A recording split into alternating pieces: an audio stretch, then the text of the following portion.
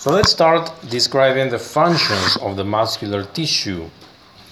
Muscular tissue is particularly different from other tissues, and it has the following characteristics that make this tissue unique.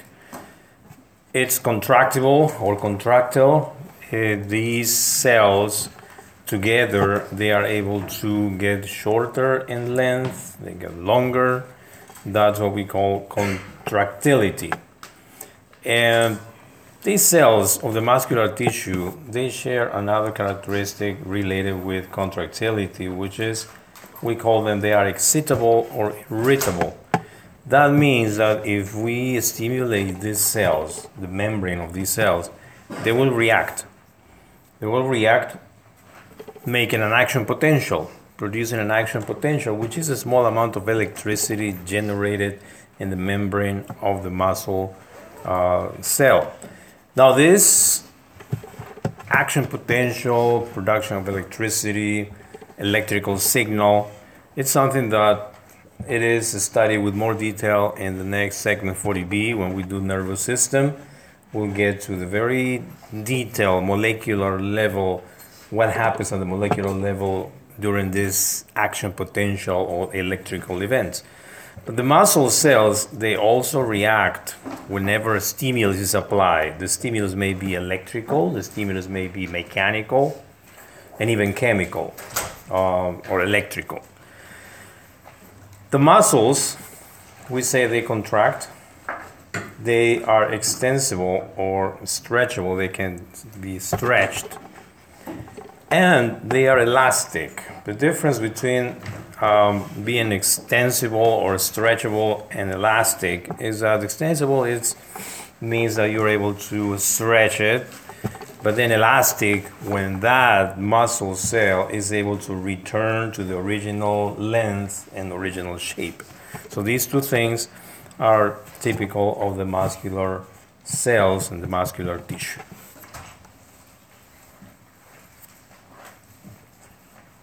And in general, the functions of this muscular tissue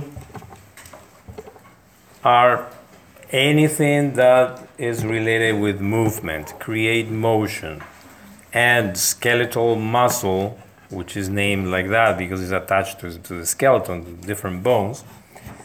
Main function will be to move different parts of the body. And here is when we see the action of nerves, bones, muscles, and joints to make or produce the body movements of different types. Then another important thing about the muscles is that they are very useful to stabilize the body position. The reason why we keep standing in one position or seated is because the muscles have contractility and they are able to maintain that position even for long periods of time. Sphincters. The term sphincter is related with a ring of muscle cells that is usually around a duct or orifice. And in that sense, the muscles work as sphincters to store substances or to hold different types of products, substances, until the time comes to make it move. In this way, the sphincter may be made of skeletal muscle or smooth muscle. We'll see that there are three types of muscles: the skeletal, smooth, and cardiac muscle. And there's a sphincter of skeletal muscle around the urethra, around the anus. There's a sphincter in between the stomach and small intestine. And the function is to regulate the passage of intestinal contents. So that's what we call a sphincter, a ring of muscular cells organized around a duct or an orifice. Peristalsis or peristaltic contractions have to do with smooth muscle. Smooth muscle is a specific type that is present in the walls of the digestive system, intestines, blood vessels, and especially in the digestive system, when the smooth muscle contracts and make the food move along, We call that contraction peristalsis or peristaltic contractions. And the generation of heat is also under the responsibility of the muscles, especially skeletal muscle. This is the reason why we have chills, start shaking when we are in cold temperatures, to generate heat to balance the body temperature. And we call that thermogenesis. As I said before, there are three main types of muscles or muscular tissue: skeletal muscle, cardiac muscle, and smooth muscle. And here in this table, we have all the summary of the main features of these three types. Let's highlight some of the features so we can differentiate them. First, the location. Cardiac, obviously, is in the heart, the only place where we find it. Skeletal muscle attached to bones.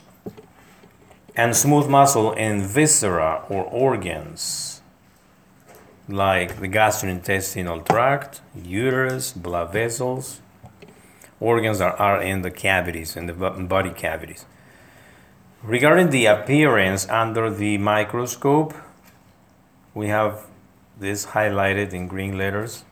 Skeletal muscle and cardiac muscle are striated, meaning we can recognize bands running across the cells. Smooth muscle has no striations. We don't see those bands running across the cells. Besides, skeletal muscle is multinucleated. As we see in this drawing, we see a long cell, which is also known as fiber, muscle cell or muscle fiber. We use those terms for skeletal muscle. And it's multinucleated. We can see up to 3 nuclei in this particular drawing. Cardiac muscle has only 1 nucleus, and we can recognize individual cells.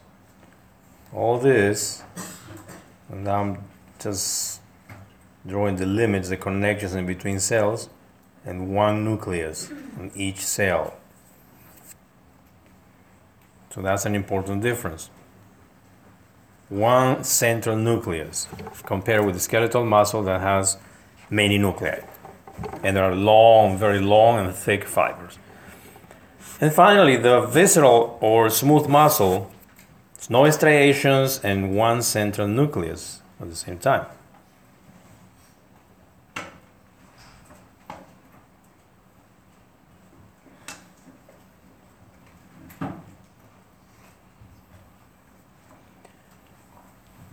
Regarding the control, 2 of them are involuntary, the cardiac muscle and the smooth muscle. You cannot move those muscles, you cannot control them voluntarily. They just contract under the influence of different parts of the nervous system. It's not completely autonomic, it's still under control of the nervous system, but we are not aware, we are not able to control that voluntarily. The only one that is voluntary is the skeletal muscle.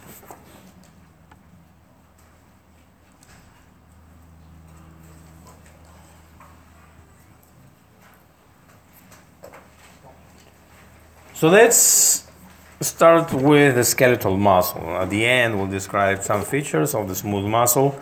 In cardiac muscle, we do more of cardiac muscle when we get to the chapter of heart, cardiovascular system. Skeletal muscle, as mentioned, they are very long cells. We also call them muscle fibers because of that. And they can be very long because what happens during the development of these muscles is that the individual cells, very early in the development, we are still in the stage of embryo, individual cells get fused, and that's how they give place to this long fiber with many nuclei, because many cells have fused into only 1 long fiber, and depending on the length of the muscle. For instance, this muscle called sartorius that we will study is located in the thigh. It's very long. It comes from the iliac, anterior superior iliac spine, and it goes all the way down to the tibia. So muscle fibers are that long from attachment to attachment.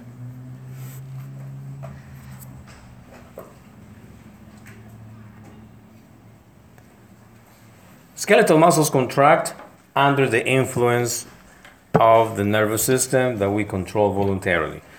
And that means that there's a neuron connected to the muscle fibers. And that's what we show here. In this diagram, you can see the origin of the order is in the cerebral cortex, and through the red fibers, you follow the red line, is going down the spinal cord, connects to a second neuron here in the spinal cord, and from the spinal cord, this second neuron will connect to individual muscles, and we can move whatever muscle we need to move or want to move for some purpose. If we go deep, close to the muscle fiber, here we see a motor neuron. The yellow part is the axon of that neuron, sending connections to the membrane of the muscle fiber. And that membrane of the muscle fiber, it has a name. It is just a cell membrane, it's plasma membrane, but in the case of this muscle cell or muscle fiber, we call it sarcolemma. That is one fiber.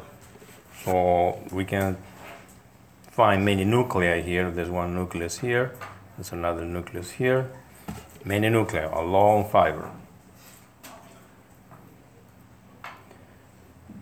Now all these long fibers, they have an organization, and they are grouped, wrapped in bundles of fibers. And this graph is showing that organization from the unit, which is the one muscle fiber or muscle cell, until we get the whole muscle. So if we start from the single muscle fiber, we have it here, single muscle fiber or muscle cell. That, as well as many others that are right next to it, they are bundled up into a fascicle. So the fascicle contains many muscle fibers. And it's wrapped by a layer of connective tissue called perimysium. Perimysium. Those fascicles, they are grouped and bundled up again by layers of connective tissue, and that layer of connective tissue that is wrapping all this group of fascicles is called epimysium.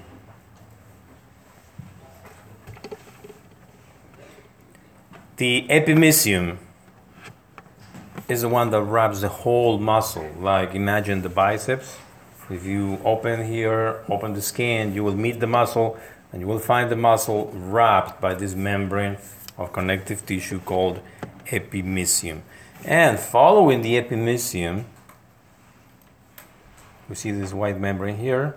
Since it's connective tissue, it will fuse to the tendon, which is dense, regular connective tissue.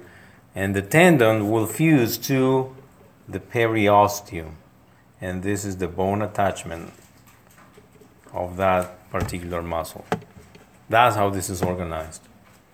So the muscle fibers, they attach to this membrane that turns into a tendon, and the tendon fuses to the periosteum of the bones.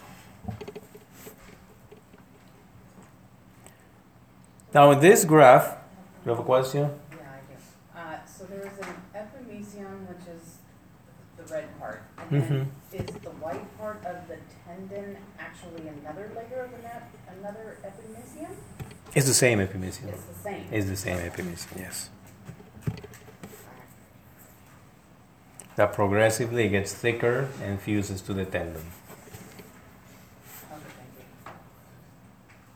Okay, thank There is one more term that is not shown here in this graph, but you can see it in other places, and that's called endomysium, which is the innermost. Where? Well, that's the connective tissue that is surrounding the individual muscle fibers.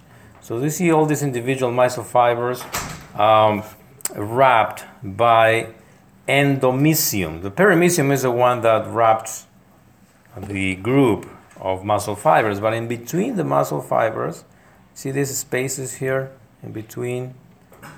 That's something that is called endomysium. In some books and atlas, you can find that term, endomysium. The spaces in between the muscle fibers. Perimysium, the membrane that wraps the fascicle, and epimysium, the band that wraps the whole muscle. That's how it goes. From innermost to outermost, endomysium, perimysium, epimysium.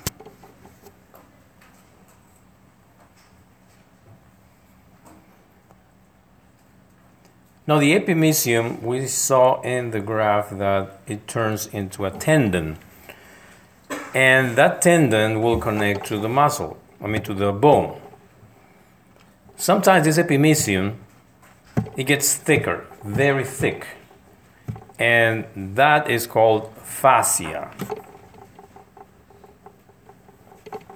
Because it's not covering only one muscle, it is covering many muscles.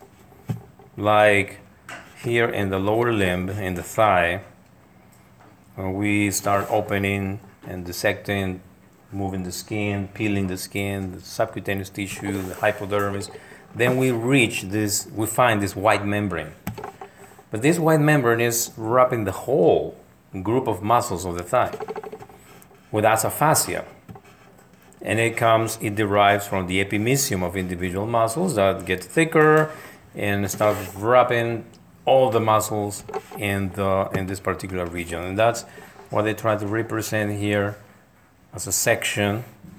This white patch is showing just a piece of that fascia, which is wrapping all the muscles in the thigh. That particular fascia in the thigh is called fascia lata because it wraps the muscles of the thigh, the quadriceps, which is anterior, and the hamstring muscles, which are posterior. So it's wrapping all muscles. So then the purpose of that? The purpose of that is to provide support and increase the leverage for these muscles to contract. Otherwise, you will see all the muscles, since they are very long, hanging to one side, to the other side. And that's what happens when we do dissections of this part in cadavers. We start removing the skin, then the subcutaneous tissue, then we find the fascia. But in order to see the muscles, we have to open the fascia and start individualizing all the muscles. But then after a dissection of all the muscles, you see the thigh and you see all the muscles hanging one side and another side because they're very long and they lose support. That's why the fascias wrap and keep all the muscles together. It's very tight, very thick, especially in this part of the thigh. Also, in the abdominal region, when we start dissecting in the abdominal wall, anterior abdominal wall, we'll see and we'll find this white membrane here. That's a fascia that is wrapping and covering the muscles of the abdominal wall. Then we have to open that fascia to individualize and observe individual muscles there in the abdominal wall. And it depends on the part or region of the body. This fascia may be superficial or deep. Sometimes there are two layers of different fascia depending on the number of muscles or type of muscles in some region. Another term that we need to review is aponeurosis. Aponeurosis is, again, connective tissue. And it's a fascia. It's a fascia that gets even thicker. And sometimes we use the term aponeurosis or fascia in the same way. Like when we open some part of the body and we find the muscle, we see the membrane, the white membrane covering, we say, well, that's the aponeurosis. But what aponeurosis is fascia. It's connective tissue. It's just that it's thicker. One example of aponeurosis is found in this muscle called occipitofrontalis or epicranius muscle, which is in the head. Occipitofrontalis because it has two parts, one in the occipital region and one in the frontal region. But those muscular parts are connected to each other by an aponeurosis or thick fascia, which is the same as connective tissue. It's dense, regular connective tissue.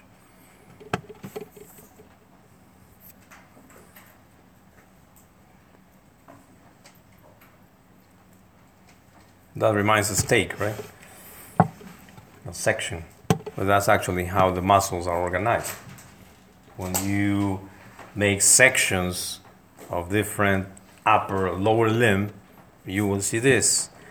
And where is the fascia that I'm talking about? Well, the fascia that I'm talking about is wrapping the whole, all muscles, and keeping them together very tightly. And in between each individual muscles, there are more fascia, which will be epimysium, because that's the membrane that is wrapping each individual muscle. So each of these is a separate muscle, but all of them are wrapped by the fascia. We can recognize the bone in the center. This is the thigh, and around the muscles of the thigh, different muscles of the thigh, and here in the central part, we can recognize blood vessels in red artery and blue veins and yellow nerves. There is something called the compartment syndrome, which is a problem that happens in the lower limb or upper limb sometimes, and it's explained by the presence of this fascia. Imagine that, for instance, there's an infection of one of these muscles, like this muscle gets infected by any reason. It gets infected and there's a lot of swelling, collection of pus, bacteria, everything you can think about. So what's going to happen there? It's going to get inflamed, meaning swollen. But since all these muscles are wrapped by this thick fascia, there's not much space there. And so that swelling may start compressing the blood vessels, and the circulation is cut. There's no circulation, the blood vessels are being squeezed by this swelling muscle. That's called compartment syndrome. And we see that sometimes in fractures of the femur, when someone breaks the femur, and it bleeds inside, and the muscle is bleeding, but since there's a fascia around, all the collection of blood remains inside and it starts compressing all the blood vessels.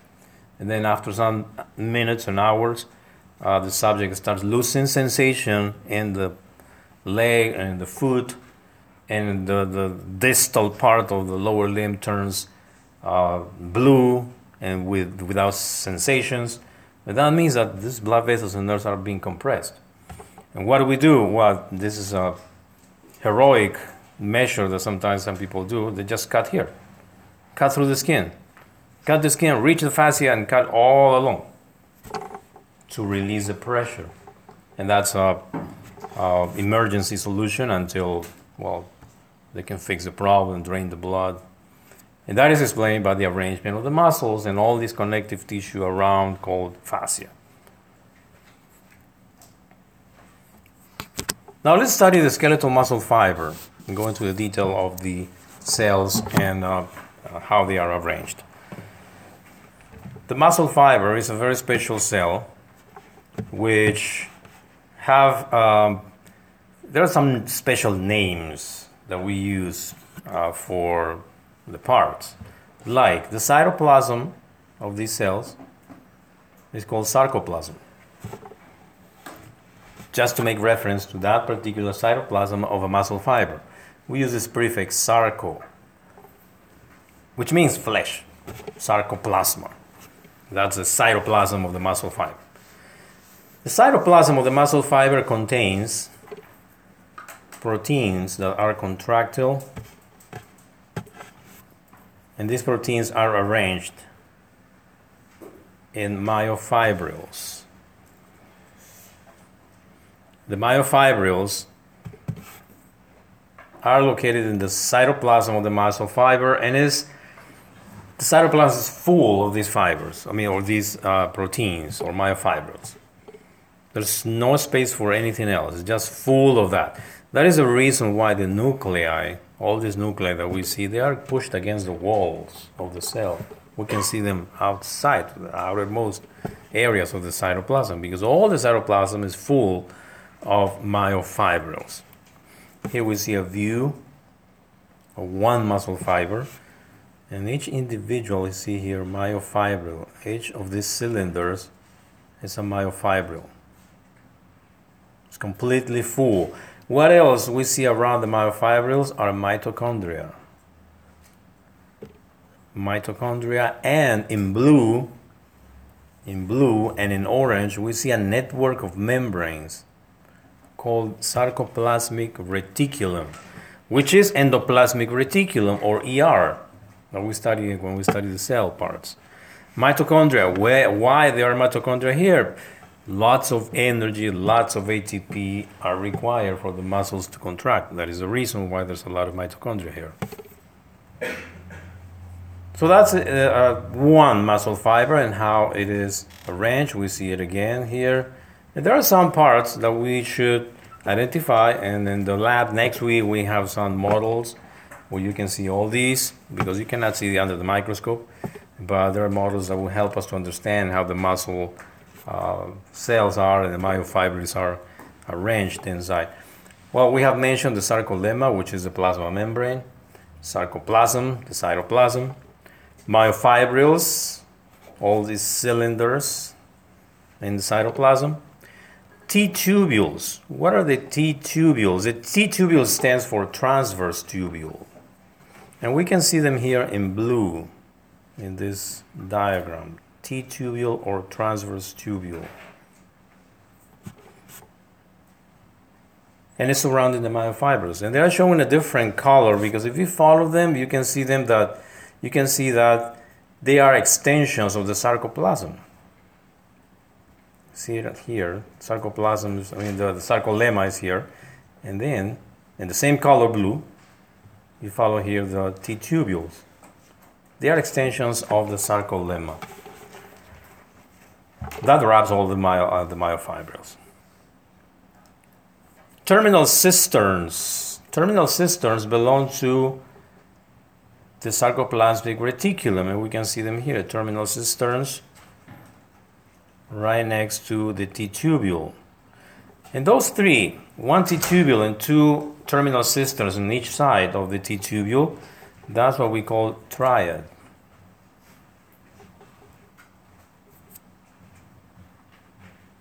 When we study how the muscle contract, we're going to mention all these parts and how they work for the muscle contraction.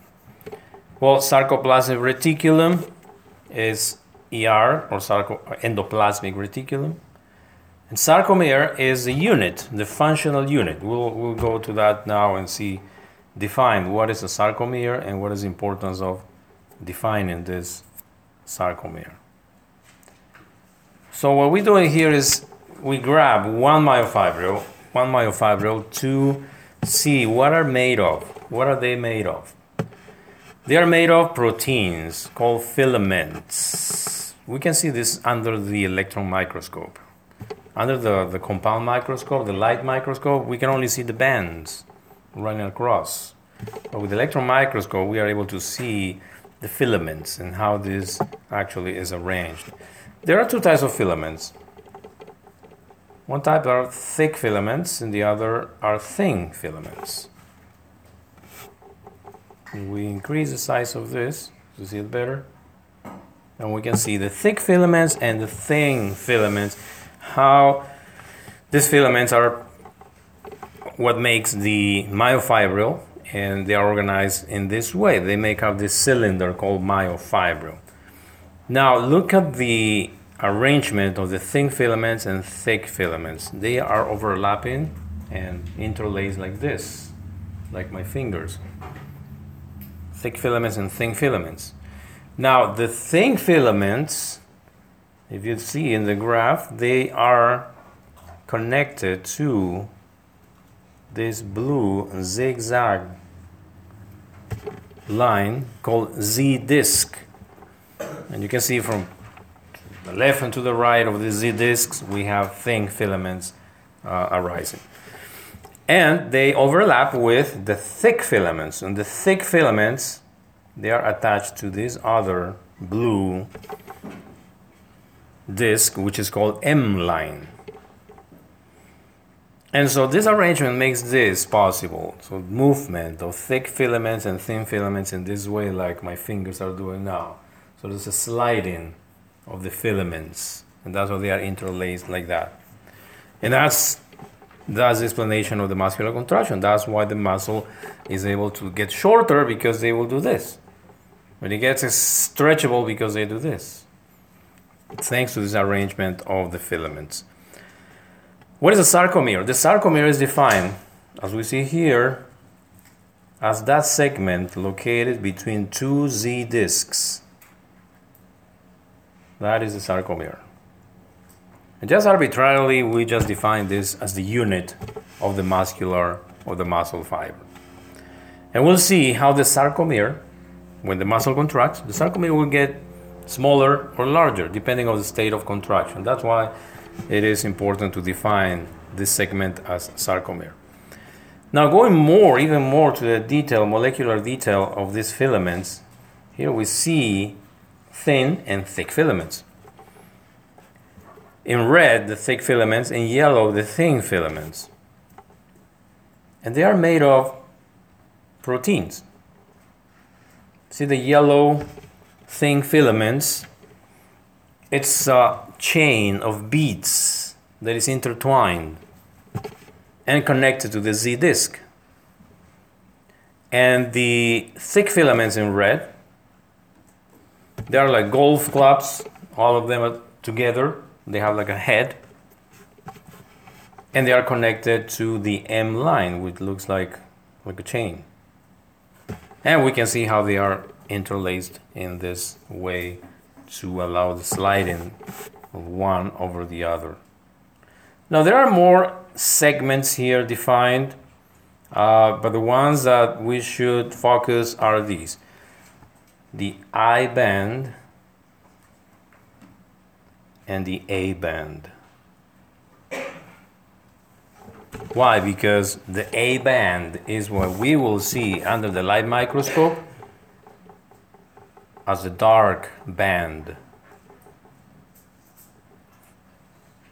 And the I band, we will see it as a light band at the light microscope.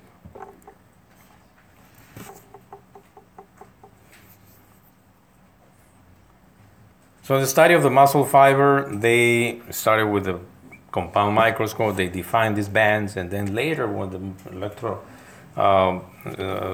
electron microscope was available, they were able to see actually some molecular components and explain better how they were arranged and how they work. We see them here. This is a beautiful photograph of a muscle fiber, of many muscle fibers. We can see nuclei pushed against the walls, against outermost. We have 1, 2, 3, 4 fibers. We can see this will be one fiber, the second, the third, and the fourth. And they are long. And if we go to the detail of the bands, you can see this better in your computer. But all this dark band will be the A band. And the light bands will be the I bands. That's how we define all this. It depends on the quality of the slide. We can see this better under the microscope. Sometimes the preparation is not so good. We cannot see it.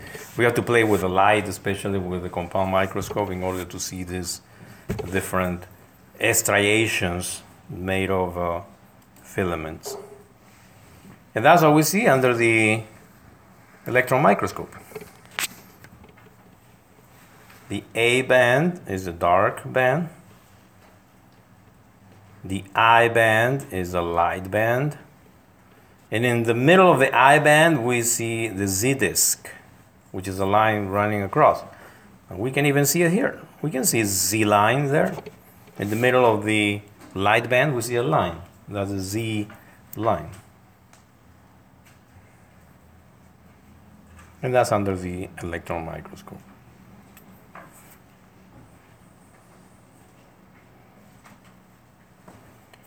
And always think about this myofibril in 3D.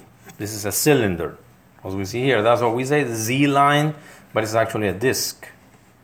So under a transverse section, you will see it like a disc called a Z disc.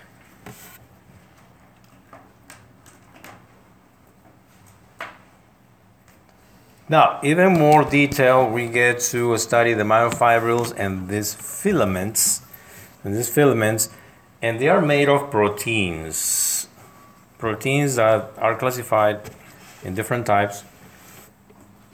First type is contractile proteins, which are the ones that actually interact and allow the contraction. Regulatory proteins that will switch on and off different places or processes in order to start or stop a contraction. And the structural proteins, which are the ones that help to stabilize these filaments, like we saw the Z line, Z disc, M line. Well, those are structural proteins. They are holding and keeping these filaments in position.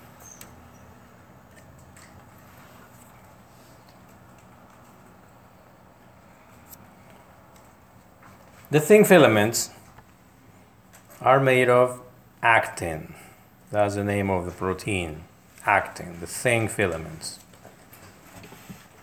And the thick filaments, they are made of a protein called myosin.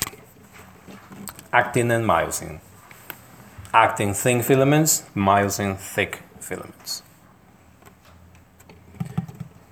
And the structural proteins and regulatory proteins. Well, here in this diagram, we can see some of these structurals, like the titin filaments, which are kind of like springs connecting the Z disc to Z disc. If you follow that titin protein, it goes all the way, stabilizing the whole structure. Regulatory proteins are even smaller, and they're usually at the level of the thin filament. So this is how the proteins, actin and myosin, look. And this is at the molecular level, so nobody has seen actually this, but tried to resemble or make a model to increase the understanding of the structure. Well, some of these things are seen actually, like the myosin heads, but other small details are not.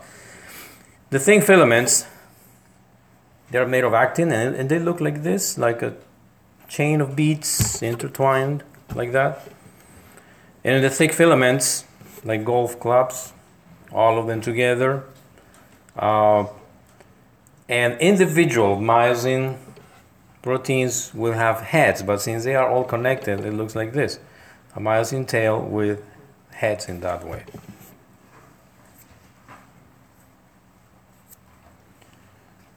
Now, we have more details about the actin here. The actin of those beads, they have a site, which you see here in black, called myosin binding sites. Like the sites of a receptor, they are sites for myosin. Actually, for the head of the myosin.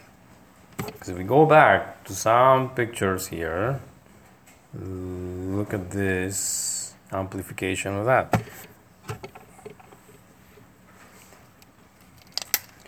You see the myosin heads are touching the beads of the actin. And that's why the actin, they have sites called myosin binding sites for the heads of the myosin.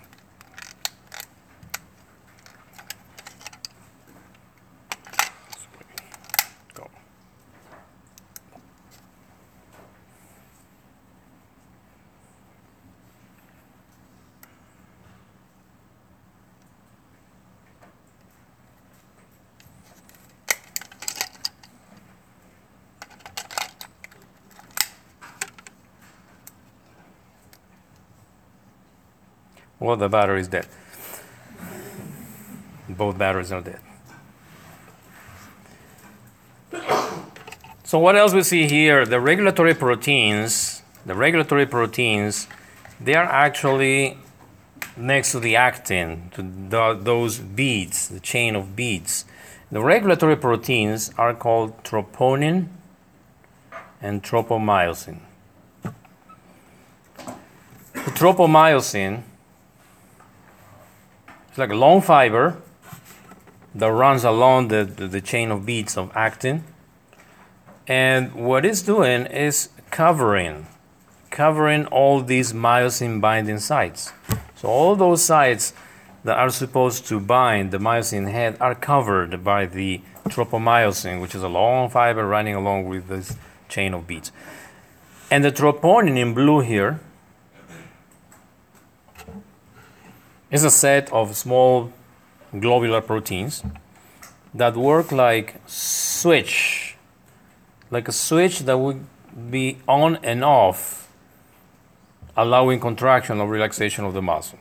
So imagine the troponin as a switch that starts the contraction, and the tropomyosin, the fiber that is covering the sides, preventing the myosin heads to bind at some moment during relaxation of the muscle.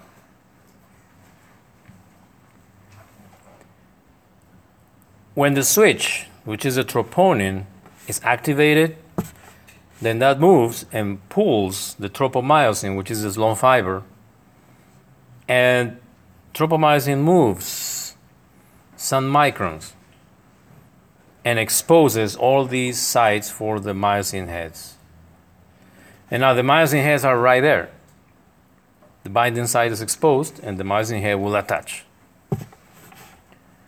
What makes the troponin switch on? The presence of calcium. The presence of calcium. If there is calcium in the sarcoplasm, it will bind the troponin and will activate that switch that will pull the tropomyosin and expose the sites for the myosin to bind. That's the importance of calcium. If we don't have calcium, we cannot contract our muscles.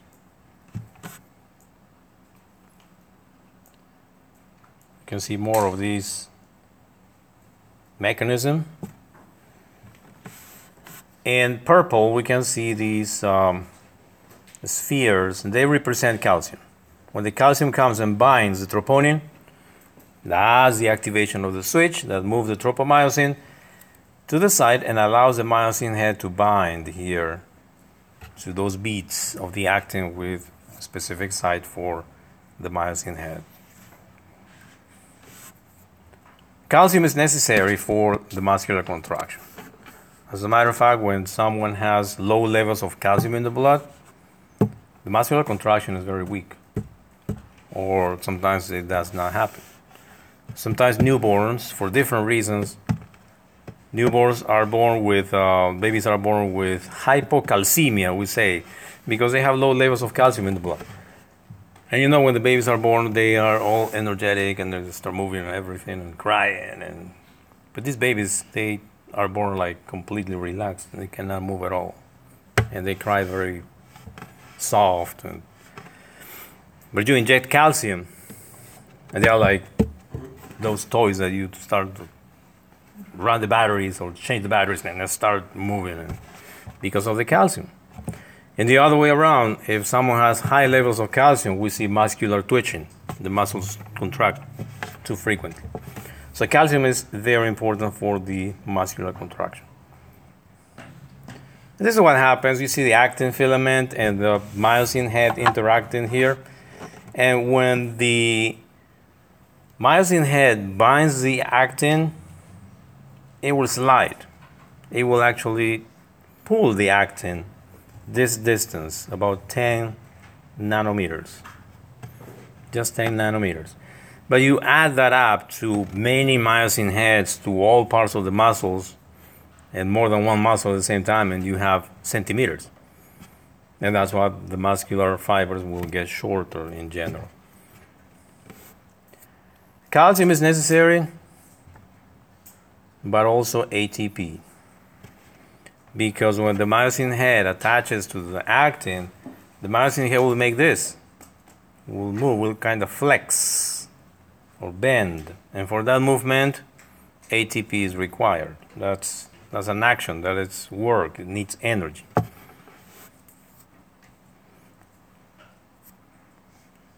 So in an assessment of muscular contraction, we can see the sliding of actin, of the actin and myosin.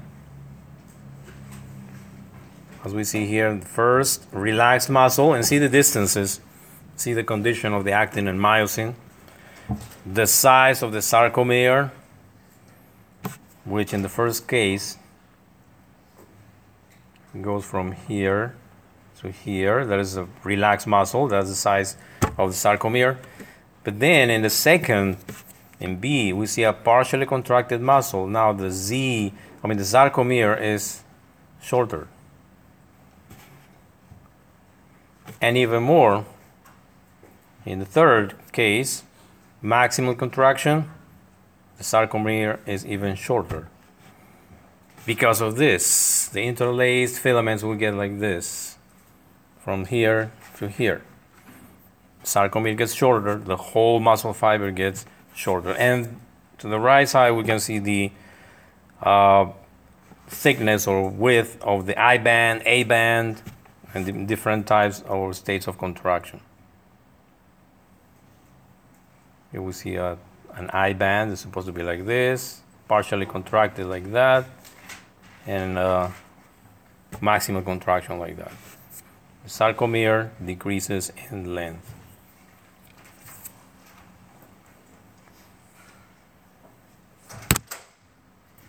And this is what happens at the molecular level when the myosin heads attach to the actin. And let's review this step by step, starting from number 1. We start here. The myosin heads hydrolyze ATP, become reoriented and energized. So we start from here. That's the initial state. You see 2 myosin heads. They are not connected, not bound to the actin yet. But they have, in the heads, they have an ATP, which has been hydrolyzed. It's turned into ADP plus phosphate, but they are both connected there. It's like cocking a gun, exactly like that. Yes? What limits how far they will slide together? How this movement? Yeah. Like what makes it stop? Why is there a full contraction? It depends on the length and the state of overlapping. It's very physical. Like, if you are like this, you have a lot to move. Right. But in maximal contraction, you don't have much because there's no more space of overlapping. Is that the myosin protein? On the previous slide, it looked like the actin. Here. Would overlap and just kind of fall over each other? Yeah. But the other ones don't. They just put those lines and that's the end of it. Yeah, exactly. So that depends on the length of the actin filaments and how far the myosins will get to the end of the Z discs. When you get to the maximal, it's completely close to the Z disc, you cannot contract the muscles more than that. And actually that's important because that's the explanation or the basics of stretching. When we stretch our muscles, what we do is improve the length of many muscle fibers, so we get ready for maximal contraction. If your muscle is not completely stretched, then your muscular contraction will not be so effective in terms of strength or muscular strength. It depends on the distance. It depends how much space they have, and this has very standard measurements. So what happens at that point? In number 2, the myosin heads bind to the actin because calcium is here present. Calcium is here present and switching the troponin and moving the tropomyosin, exposing the sites for the myosin. So the myosin heads will bind the actin. And this is what we call cross bridge. When the myosin head binds to the actin. So there's a cross bridge right there. And you see that one phosphate is released. This ADP plus phosphate attached to the head of the myosin. Well, one phosphate is released, and this is what we have now. Myosin head bound with a molecule of ADP still attached to the head. Now, number 3, what happens is that the cross bridges, you see all the myosin attached to the actin, it will rotate or move, it will bend in this way. That's what we call power stroke. So the myosin head from being like this will make this movement. We call that a power stroke. And that's thanks to the energy that is released when the ATP is hydrolyzed into ADP and phosphate.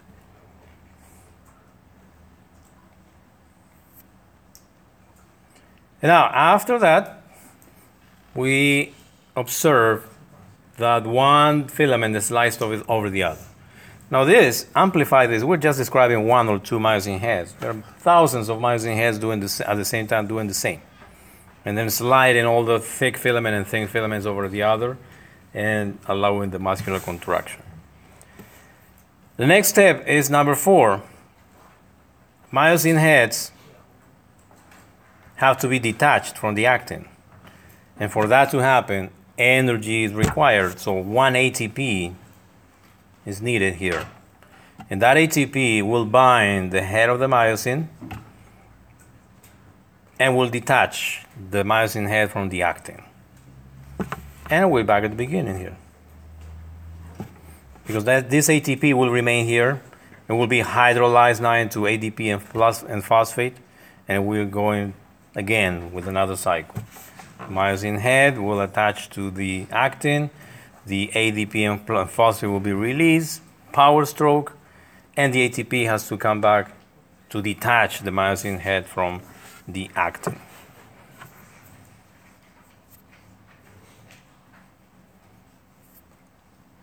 This is very well shown in many animations and videos.